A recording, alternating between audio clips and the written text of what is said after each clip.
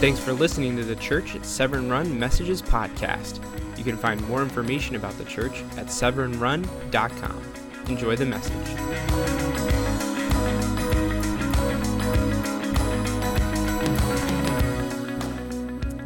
So good morning, Severn Run. How many of y'all can identify with the run part of Severn Run for this week? Quite a few, okay. So what we want to do right now is just to pause. I don't know how much margin you build into your life. I don't know if you're always running near red line, running from appointment to appointment, and too busy to be still. But let me just say, your soul was designed to be still.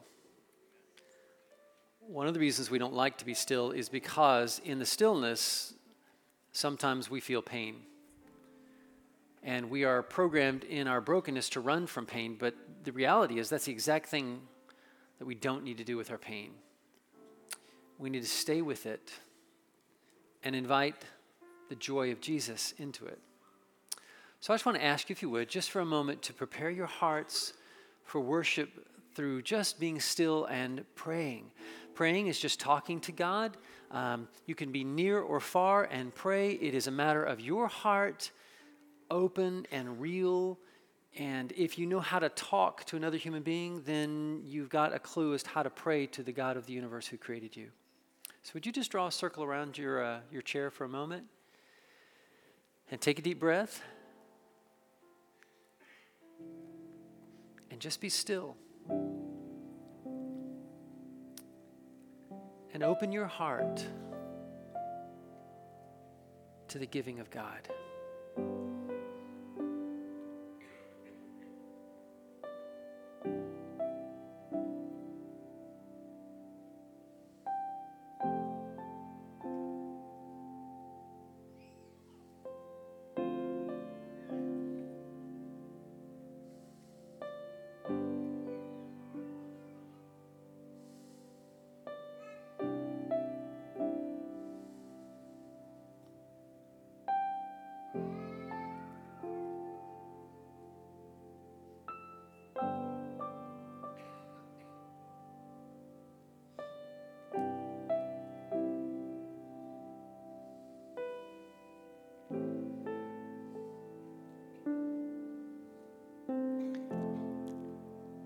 Heavenly Father, thank you that you loved each one of us so passionately and so deeply and so personally that you sent the solution to our pain.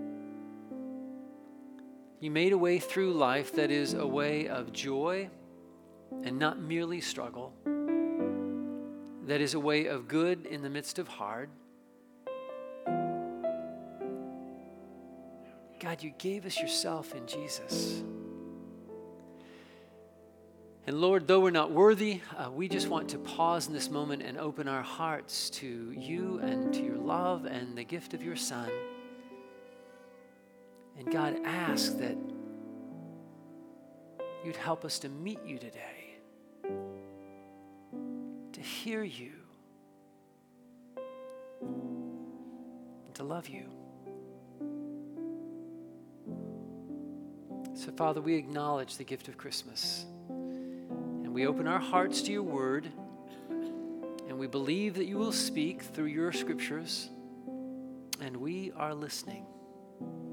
In Jesus' name, amen. Well, we are fast drawing near to Christmas. You guys realize next week is Christmas Eve, and you also realize that next week at this time, don't come, right? Look at your Christmas Eve schedule for 4 services, and it'll be awesome. But we're talking about living joy, and for some of us, that just doesn't seem possible right now. But I want to tell you that because of Christmas, I really believe it is. And we can live joy in the wait. And I want to introduce you to the concept of the wait. And I want to share with you some scriptures from Luke chapter 2, verses 21 through 40 that you may never have ever read before in your life. Or if you have read, you may not have thought them very important. But I want to introduce to you the concept of the wait. And if you don't know what it is right now, and recognize it, then there will come a time in your life when you will, and you will need to know what to do in the wait. And if we can live joy in the wait, then everything changes in our lives. You see, the truth is that sometimes joy, it's a long time coming. And not going to spend a ton of time defining what the wait is, but that's a part of what the wait is. It's that time between when you've heard about the joy and when you feel like you're experiencing it. The reality is that there are seasons of life, and sometimes, life, you really shouldn't compare your life to other people's, because we judge other people's insides based on the appearance of their outsides, and that's not a very accurate judge to know about the reality of anything, about what's going on in them or who they are or what their pain is. But it's not an equal opportunity world. It is a world in which we have enough of the image of God and enough of the lingering, created part of us, of Eden, and the anticipation of us for heaven, that we can imagine perfection and what a joy might feel like in our heads, and so we can kind of create these scenarios about what life would be like if it were good. But in a broken world, we don't have the ability or the power to make those things come into reality, because a key part of our brokenness is that we try to be our own God. And that's what got us invited out of Eden in the first place. And so, in the in-between, we live in the wait, at least if we are struggling to believe in the good of God and the love of Christ. We live in the wait. The wait for the joy, the wait for the time when the promises of God will come and appear, the wait for when what God said here is what we're experiencing here. And in Hebrews 12:2, the scripture says, "Let us fix our eyes on Jesus, the author and perfecter of our faith." He's the one who wants to write your story and guide your story. "Who for the joy set before him endured the cross, scorning its shame, and sat down at the right hand of the throne of God." Now, when we look at the life of Jesus, it's obvious that we attach a lot of joy with the birth.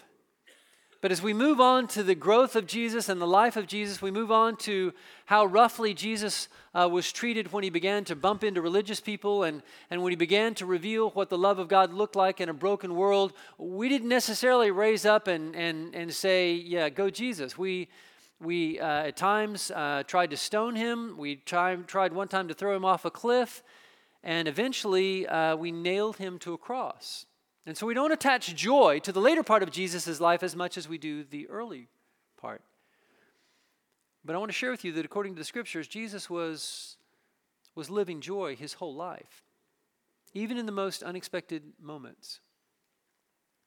And this concept of the wait is all throughout the Old Testament as well. In Psalm 74, for instance, the scripture says, "How long, O Lord, how long?" And you may not have used those exact words, but you felt the feeling, and you've used your own terminology to express the same thing. How long, God, is this going to last? And all through the Old Testament, you'll hear the language of how long, and you feel it yourself. How long? People in slavery in Egypt. How long, O Lord, how long? All through the Old Testament, in the suffering of God's people. How long, O Lord, how long? When they are in captivity for 70 years, for a couple of generations in that day. How long, O Lord, how long? And when you are in pain, time seems to change. How long did it feel between the time they drove the first nail into Jesus' wrist and the second?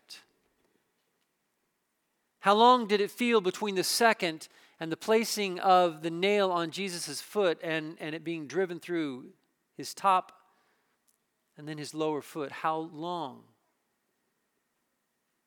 And yet we talk of a living joy. And those moments are the wait. How long did it feel between every lash of the whip? 39 times from the first one. How long did it feel between the first and the second and the third and the fourth? How long did it feel for Jesus as the Praetorian Guard beat him on numerous occasions before this whole journey began to the cross? And so the reality is that as we talk about a living joy, I don't want you to live this joy with an air of unreality or this idea that there's something wrong with you because things aren't perfect and you're suffering and there's hard in your life. No. This living joy that God has given in Christ is a real world living joy that is in the broken and overcomes the broken. And there is a joy that comes after, as there was a joy before in Eden, but the joy we're talking about is a joy here and now. And I want you as people, the people of God, the people who are considering God, the people who are on the way to God, I want you to learn to live your weight in joy. And I want to tell you a story from Luke chapter 2 of Simeon and Anna, a couple of people that you've probably never come across. And if you have, you may not have let their story soak in. But I want to do something because it's a less usual story. I want to read the whole story, and I want us to go back through it and kind of walk through it for a few minutes if we can. So if you have your Bible, feel free to follow along. Again, YouVersion is a great app. There's just a ton of good apps. And if you pull out your phone, we know you're not checking, you're not on Facebook or email. You're reading the Word of God. So turn, if you will, to Luke chapter 2, or just listen to the story of a couple of people who lived two of the most remarkable weights I've ever heard of in all of Scripture. On the 8th day, when it was time to circumcise him, he was named Jesus, the name the angel had given him before he had been conceived. And when the time of their purification according to the law of Moses had been completed, Joseph and Mary took him to Jerusalem to present him to the Lord. For it is written in the law of the Lord, every firstborn male is to be consecrated to the Lord, and to offer a sacrifice in keeping with it, what is said in the law of the Lord, a pair of dove or 2 young pigeons. This is what the poorest of the poor offered. Now there was a man in Jerusalem called Simeon, who was righteous and devout, and he was waiting for the consolation of Israel, and the Holy Spirit was upon him. It had been revealed to him by the Holy Spirit that he would not die before he had seen the Lord's Christ. Moved by the Spirit, he went into the temple courts. And when the parents brought the child Jesus to do for him what the custom of the law required, Simeon took him in his arms and praised God, saying, "Sovereign Lord, as you have promised, you now dismiss your servant in peace. For my eyes have seen your salvation, which you have prepared in the sight of all the people, a light for the revelation to the Gentiles, and a glory to your people Israel." The child's father and mother marveled at what was said about him. Then Simeon blessed them and said to Mary, his mother, "This child is destined to cause the falling and the rising of many in Israel, and to be a sign that will be spoken against, so that the thoughts of many hearts will be revealed, and a sword will pierce your own soul too." There was also a prophetess, Anna, the daughter of Phanuel of the tribe of Asher. She was very old, and she had lived with her husband 7 years after her marriage, and then she was a widow until she was 84. Don't know when she was married. If she was married in the customary time period, this means that she has been a widow 60 years, a long time in the wait. She never left the temple, but worshipped night and day, fasting and praying. And coming up to them at the very moment, she gave thanks to God and spoke about the child to all who were looking forward to the redemption of Jerusalem. The same language as the consolation of Israel. And when Mary and Joseph had done everything required by the law of the Lord, they returned to Galilee to their own town of Nazareth. And the child grew and became strong, and he was filled with wisdom, and the grace of God was upon him.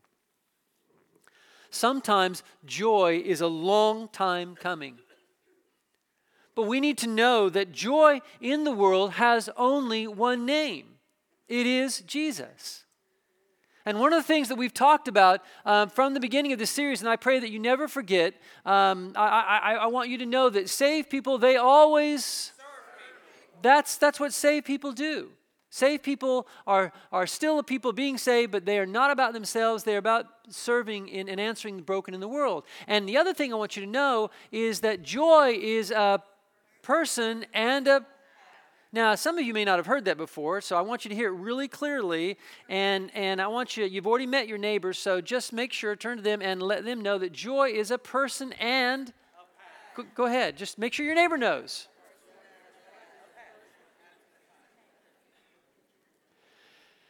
And so this story of Christmas that we celebrated, which can have an air of unreality or a seasonal connect to us, but that does not, just launch us to live joy all year long, which it is supposed to do, which it will do if we let it. The simple reality is that joy in the world has only one name. And this was a name that was divinely given. It was the name Jesus, the name the angel gave him before he was born. Yeshua is the name. We know it as Joshua. And Joshua or Yeshua means he saves. The scripture says in chapter 2, verse 10, the angel said to them, "Do not be afraid. I bring you good news of great joy that will be for all the people. The whole world now has the chance in all of the darkness, in all of the brokenness, in all of the sin and selfishness, now to live joy, to know joy. And today in the town of David, a Savior has been born to you. He is Christ the Lord." Now some of you are saying, "Oh, I know this." And I would say that some of you do, but I would say that there's a lot of us who are saying, "Oh, I know this." No, you don't. You know it in your head, but you don't know it in your heart. You got the knowledge, but you haven't had the experience. You know about it, but you haven't given yourself to it. You've seen it, but you're not in it. You need to be of it, and you need to understand that God has called you to live joy, and not a joy that you can find anyplace else, but a joy that has one name. It's Jesus. And we think we know this, and then we pursue other joys, joys with other names. And there is no joy found in any other name. Any other relationship that we have that is going to bring joy is going to have Jesus and his rightness in it and of it. And if there is no Jesus in it and of it, then there is no good in it. It is not of God at all. It is broken. It is deadly. It is dying. It is a leaky bucket, and it is a way for you to live a ever more empty life if you go after any other joy that isn't named Jesus. And this kind of a Jesus living joy is far more radical and far more serious and far more joyful and far more fun and far more living and far more centered on Jesus than most of us recognize. We want a little Jesus on the edges of life, but that's not the way it works. That's like saying, "I want a little breath in my day." No, I want to breathe all day. And for some of us, that's like saying, "I want a little food in my week." No, we want to eat every day. 3 times a day. And some of us eat more than 3 times a day. Some of us graze all day. What's wrong with that, right? Acts 4:12 says, "Salvation is found in no one else. There is no other name under heaven given to men by which we must be saved." And we need to allow this to become three-dimensional and living to us rather than flat and black and white on a dusty page. This truth has to come alive in us, that the living joy that is God has one name, and it is Jesus. And the reality is that we will spend our whole life manufacturing our own joy and our own light, and I don't want to deny, I want to be honest, sometimes preachers lie. Sin is fun for a little bit, right? I mean, it is fun for a little bit. It's not like Satan doesn't have anything to offer. He's got a counterfeit to offer. But what he offers doesn't last. And the longer you hold on to it, the more likely you're going to get burned. Well, you will be burned. And so some of us spend our whole life, when our joy goes off, we desperately run around and we start another. We move on to somebody else. We buy something else. We focus on something else. And it's one experience after the other, whether it's sexual, whether it's material, whatever it is, we're just going to manufacture our own joy, and dadgummit, it went out again, and we spend our whole life. But there is no joy in any other name. It's just Jesus. And the reality is, I'm inviting you to turn to that joy and to understand that just because you're in the wait, you can still have that joy. So, in the wait, look for this joy, the one joy, the only true joy, Jesus, with all you've got. You see, the temptation in the wait is to turn away, to end the wait, to make the pain go away, to find some other joy in some other person, in some other thing, but there is no other joy in the world. Joy to the world, the Lord has come. It's not joy to the world, I'm going to, and then fill in the blank with something else. There's one joy. And if you'll ever be still long enough, you'll know this is true. You'll feel it. But if you keep yourself so busy that your soul is numb to feeling anything, if you run from the pain in your life, if it is far distant and far past the sexual abuse or the things that your parents did or didn't do, if you run from the pain in your life, Satan will get you to waste your whole life exhausted in the run. And if you just stop and hear what the angels said that one Christmas night, there is a joy that is more than livable in a broken world. But we have to look for this joy with all we've got. And whatever we turn to other than Jesus to end our pain, ends our life in the end. And so we have this strange story of Simeon and Anna, two people who most of us would say wasted their lives. Most of us would look at their lives and look at their lives as kind of very unattractive and very, not a real option at all. But the reality is that these two people exemplify what life in the wait for Jesus looks like and how the wait always ends for everybody who lives the wait. Simeon had spent his whole life waiting.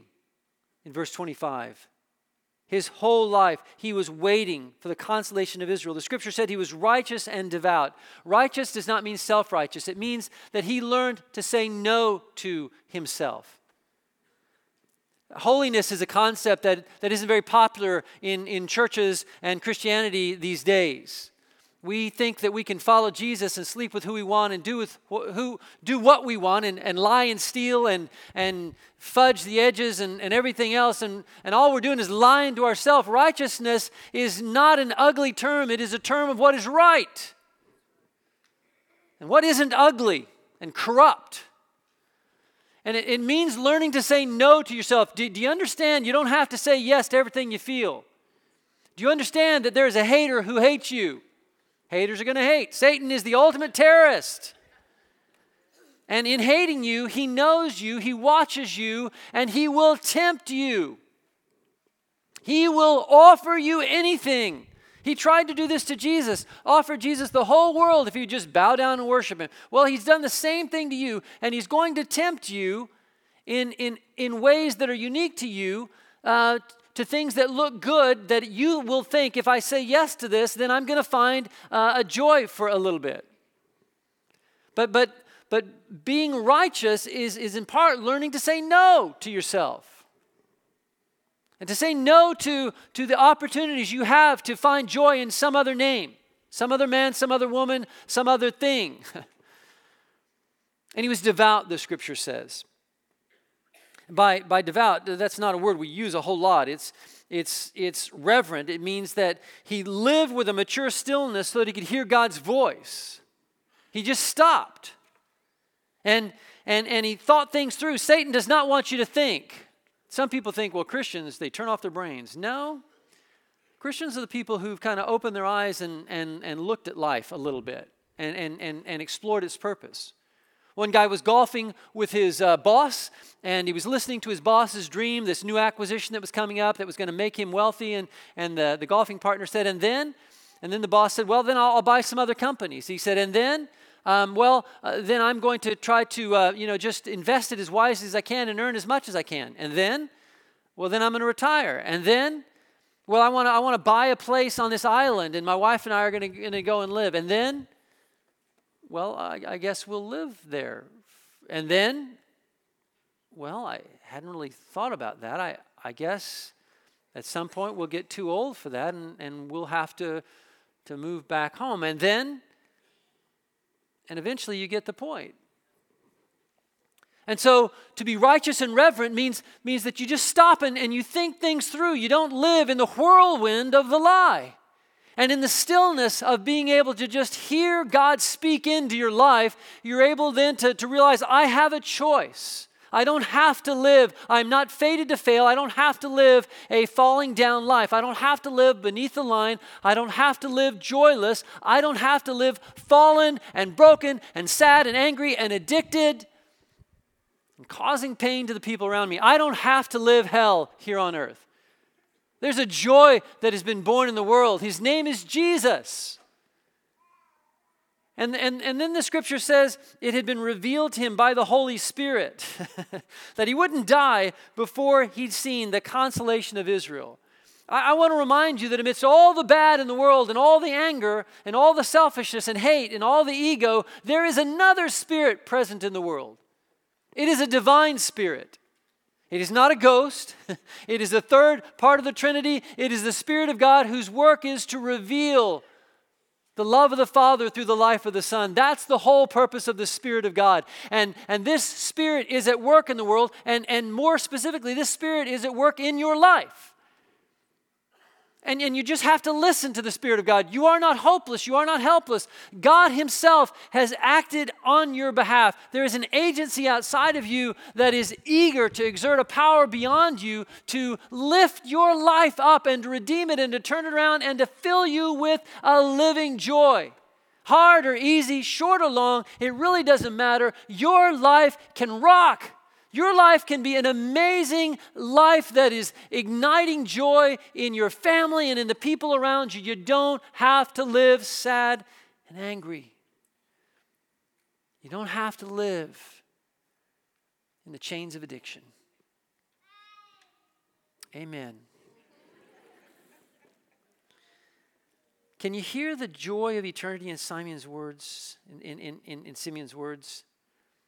Sovereign Lord, Sovereign Lord, as you have promised, now dismiss your servant in peace. Everything I've been longing for all of my life in the wait, I have now found in Jesus. And I know that for some of you this sounds so strange and yucky. And because I was there at one time when people would talk about Jesus this way, it actually to me sounded kind of creepy. You know? But that's the enemy not wanting you to draw near your Creator. The reality is that in Jesus, in this light, in this life, in this joy, there is everything that you were created for. Here's your purpose. Here's your connection. Here's your greatness. Here's where it all comes together is in the person of Jesus and you surrendering your life to Him. And you lay down all of your burnt out attempts to find joy in your life and you look to Jesus with all that you have. And you can just hear the joy and the satisfaction in Simeon's life. I felt so bad for my dad when he was dying. My dad was an alcoholic. He stopped drinking, I was trying to figure it out, sometime in his 50s. And so he was sober the last 20 years of his life. But a lot of that, he was still what we call a dry drunk. He wasn't working his recovery. He wasn't drinking, but he also wasn't at peace. And there wasn't real joy in his life. And the last night of his life, I've told you the story several times, but I've only got one dad and one experience like this, so sorry. I can't come up with any other stories. And I'm with my dad all night the last time I ever saw him alive. And And some of his last words to me were this: I'm so sorry what I did to you boys. And in that moment, I did not feel sorry for myself and my brothers, Greg and Hal. I didn't. I felt so bad for this human being who at the end of his life was most experiencing regret instead of joy. And I did everything I could in those last hours that I spent with him overnight to help him experience grace. See, here's the arrogance of it all. You can do what you want to in life. You can sleep with who you want to. You can live your life anyway. You can step on people and you can use them, and you can laugh at people you think are weaker than you, and you can live in the arrogance that you're better than anybody. So forgive my bad English, all you grammarians and everything else, but you ain't better than anybody, all right? You're just a little boy or a little girl in a grown-up body. But you can live all that way if you want to. But here's what I promise you, that in the end, you're going to live with a regret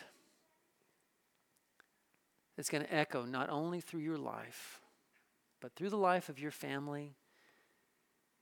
And when you die, joyless without Jesus, forever and ever and ever, you will regret the arrogance and the ego that edged God out and put you in the center. And now you get what you want forever and ever, life without Jesus. Or, for all the hard in your life and all the difficulty, you can live in the way looking for the joy of Jesus with everything you had, just like Simeon. And just like Anna. Anna, here's a homeless woman, right? Here's a homeless woman who's probably for 60 plus years been living at the temple, sleeping on stone at night. She has nothing in her life but her anticipation of meeting Jesus. And for 60 years of her life, that's enough. Everybody else is scrambling around them. Everybody else is living in nice homes. And that appears full and her life empty. But at the great revealing, we see that was all crazily reversed. And we don't hear about anybody living for themselves, but this one woman living for Jesus with all she had. Man, her story is celebrated for all time. There was a prophetess, Anna, the daughter of Phanuel, very old, 7 years after her marriage. Her whole life vision, surely she had a vision for children. I've met few women who didn't want to have children and grandchildren. I don't know a whole lot of men who don't want to be able to scoop up their grandchild and wrap them up in their arms and spoil them and then hand them back over. But she got none of that. All her earthly dreams died. And in that society, women basically couldn't own property. Women couldn't start a business. Women basically were property. And about the only option a woman had if her family didn't take her back in or she didn't remarry was the world's oldest profession. And so there weren't a whole lot of options. And yet here's her story.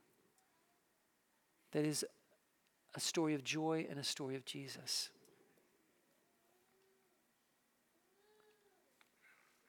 Do you think Anna would say her life was worth the wait? 50 plus years of homeless worship, claiming nothing of worth except God's promise. Do you think it's a wasted life? I don't. See, the reality is that so often in the wait, we feel like life is empty because our dreams may have died and things aren't turning out like we want, and we're in pain and we want something else. And our natural drive is to go and make something else in our own strength, make it happen. I'm not happy with this woman, so I'll go flirt with another and find somebody else who will make me happy. But living in the wait, looking for this joy means to over and over again look to Jesus, look to Jesus, look to Jesus, who for the joy set before him endured the cross, scorning its shame, and sat down at the right hand of the throne of God. You see, we can live joy in the wait. Often in the wait, it feels like it's empty and we're going to die. We want to do something to make it stop, but it's been revealed to you that the wait will not kill you. Cannot kill you. And you will not die in the wait without seeing the joy of Jesus, because God is good and faithful and on time, and God is bringing all things together in Jesus. And so the reality is that joy comes to everyone who stubbornly waits for Jesus. I can't tell you how long the wait will be. I can't tell you what all you're going to have to go through, but the great thing is that we often think about a joy coming after, and it does. It's certainly true what Psalm 30 verse 5 says. For his anger lasts for a moment, but his favor lasts a lifetime. Weeping may last through a night, but joy comes in the morning. And we should live with this sense of anticipation to say, it's dark and it is a storm raging in my life and it is cold in the dark and it's confusing and I hate it, but I know that the sun is going to come up, and so I just have to hold on through this storm and I will see the first rays of dawn in my life. All of that is true. But I want to suggest to you that the living joy that is powered by the Spirit of God is not just a joy for after, it's a joy for in. And that Jesus, in the midst of even the most painful parts of his journey, was joy-driven. And so often we look about joy, again, coming afterwards, but guys, I want to tell you that when you look for Jesus with all you've got, the joy comes in the wait. And since the resurrection, a living joy is with us every single moment. These people lived prior to the resurrection. These people lived prior to the coming of the Holy Spirit. We live post-resurrection lives. We live with the availability of the Holy Spirit of God to indwell us. We live with Jesus himself making his home in us, the author of joy.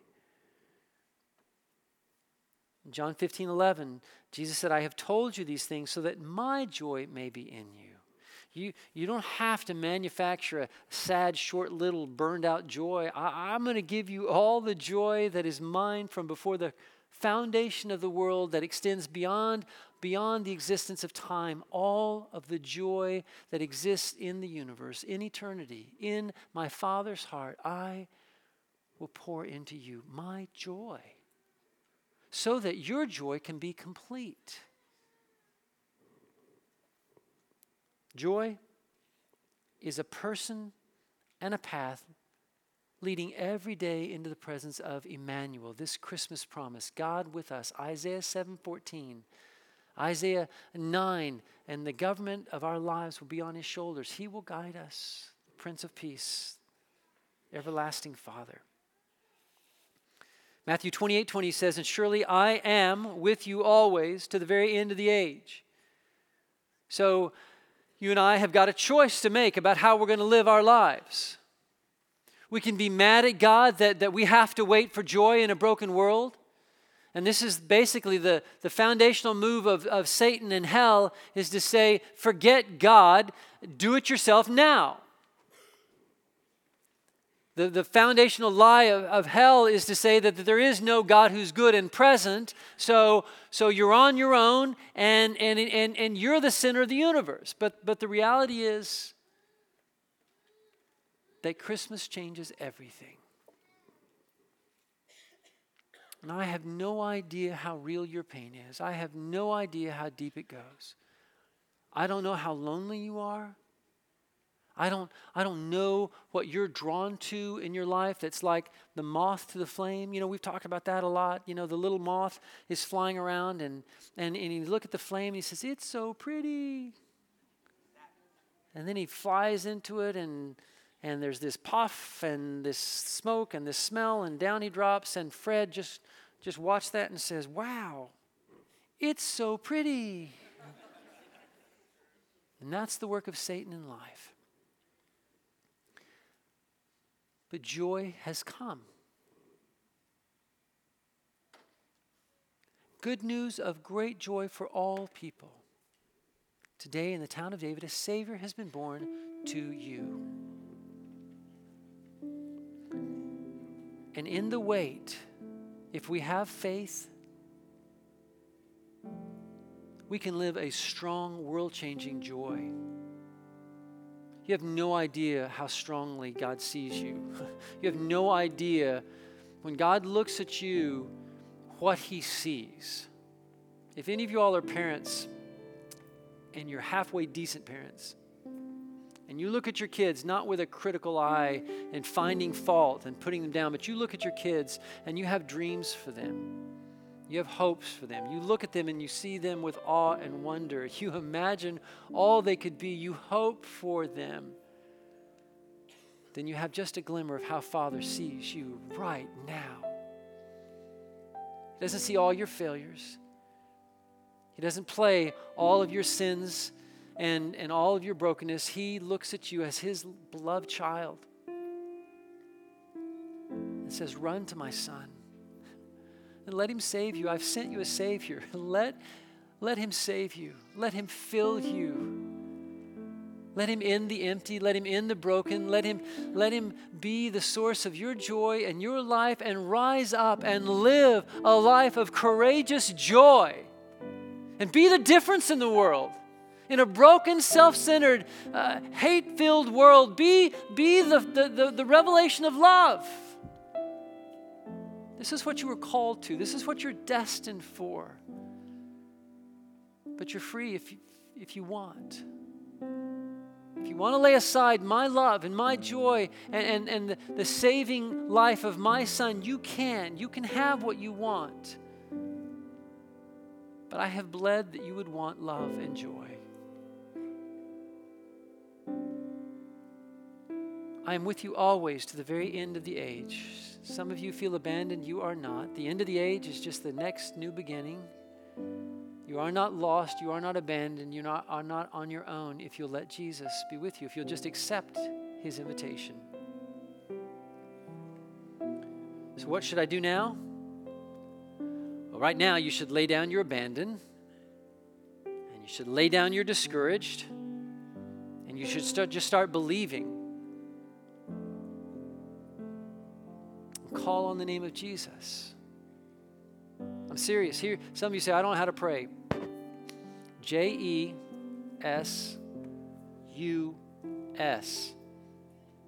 There's your prayer. And everything starts to change. Repent of every false path you've taken. You got to be real with God. You do have to come clean. You got to own the truth. And you can't, God's not the father of lies. That's Satan. He's the God of truth. And so to repent means that I was walking this way, but I've heard a different voice. I've seen a different light. I'm walking this way now. And so just own the truth that the paths that you've been looking for, they're wrong. Just agree with God. God, I agree with you that what I've been doing is sin, and I don't want it anymore. And then thirdly, live Jesus joyfully in the wait. I don't know how long your wait's going to be. Maybe it's a little while. Maybe it's the rest of your life. I don't know. I don't know. But I do know that the wait is not empty. The wait is joyful. The wait is Jesus. And God has invited you into the person who can answer every need and sorrow in your life. And He's invited you into a path that is an amazing adventure of love and life and of giving and of discovery and of life redeemed. So would you come to this Jesus? If you need to accept Jesus as your Savior, then it's just easy. Just open your heart. We're going to be down here and would love to talk with you. Yeah, it takes a little bit of courage to walk up and talk to somebody, but so what? Life takes courage. Rather stay dead? And so I want to ask you to accept Jesus. And many of the rest of you, you need to have a conversation of repentance and new beginning with Jesus. So that's it. That's the best I got to give you this morning. And I'm just asking you, in the name of Jesus, by the power of His Spirit, would you just say yes to living joy?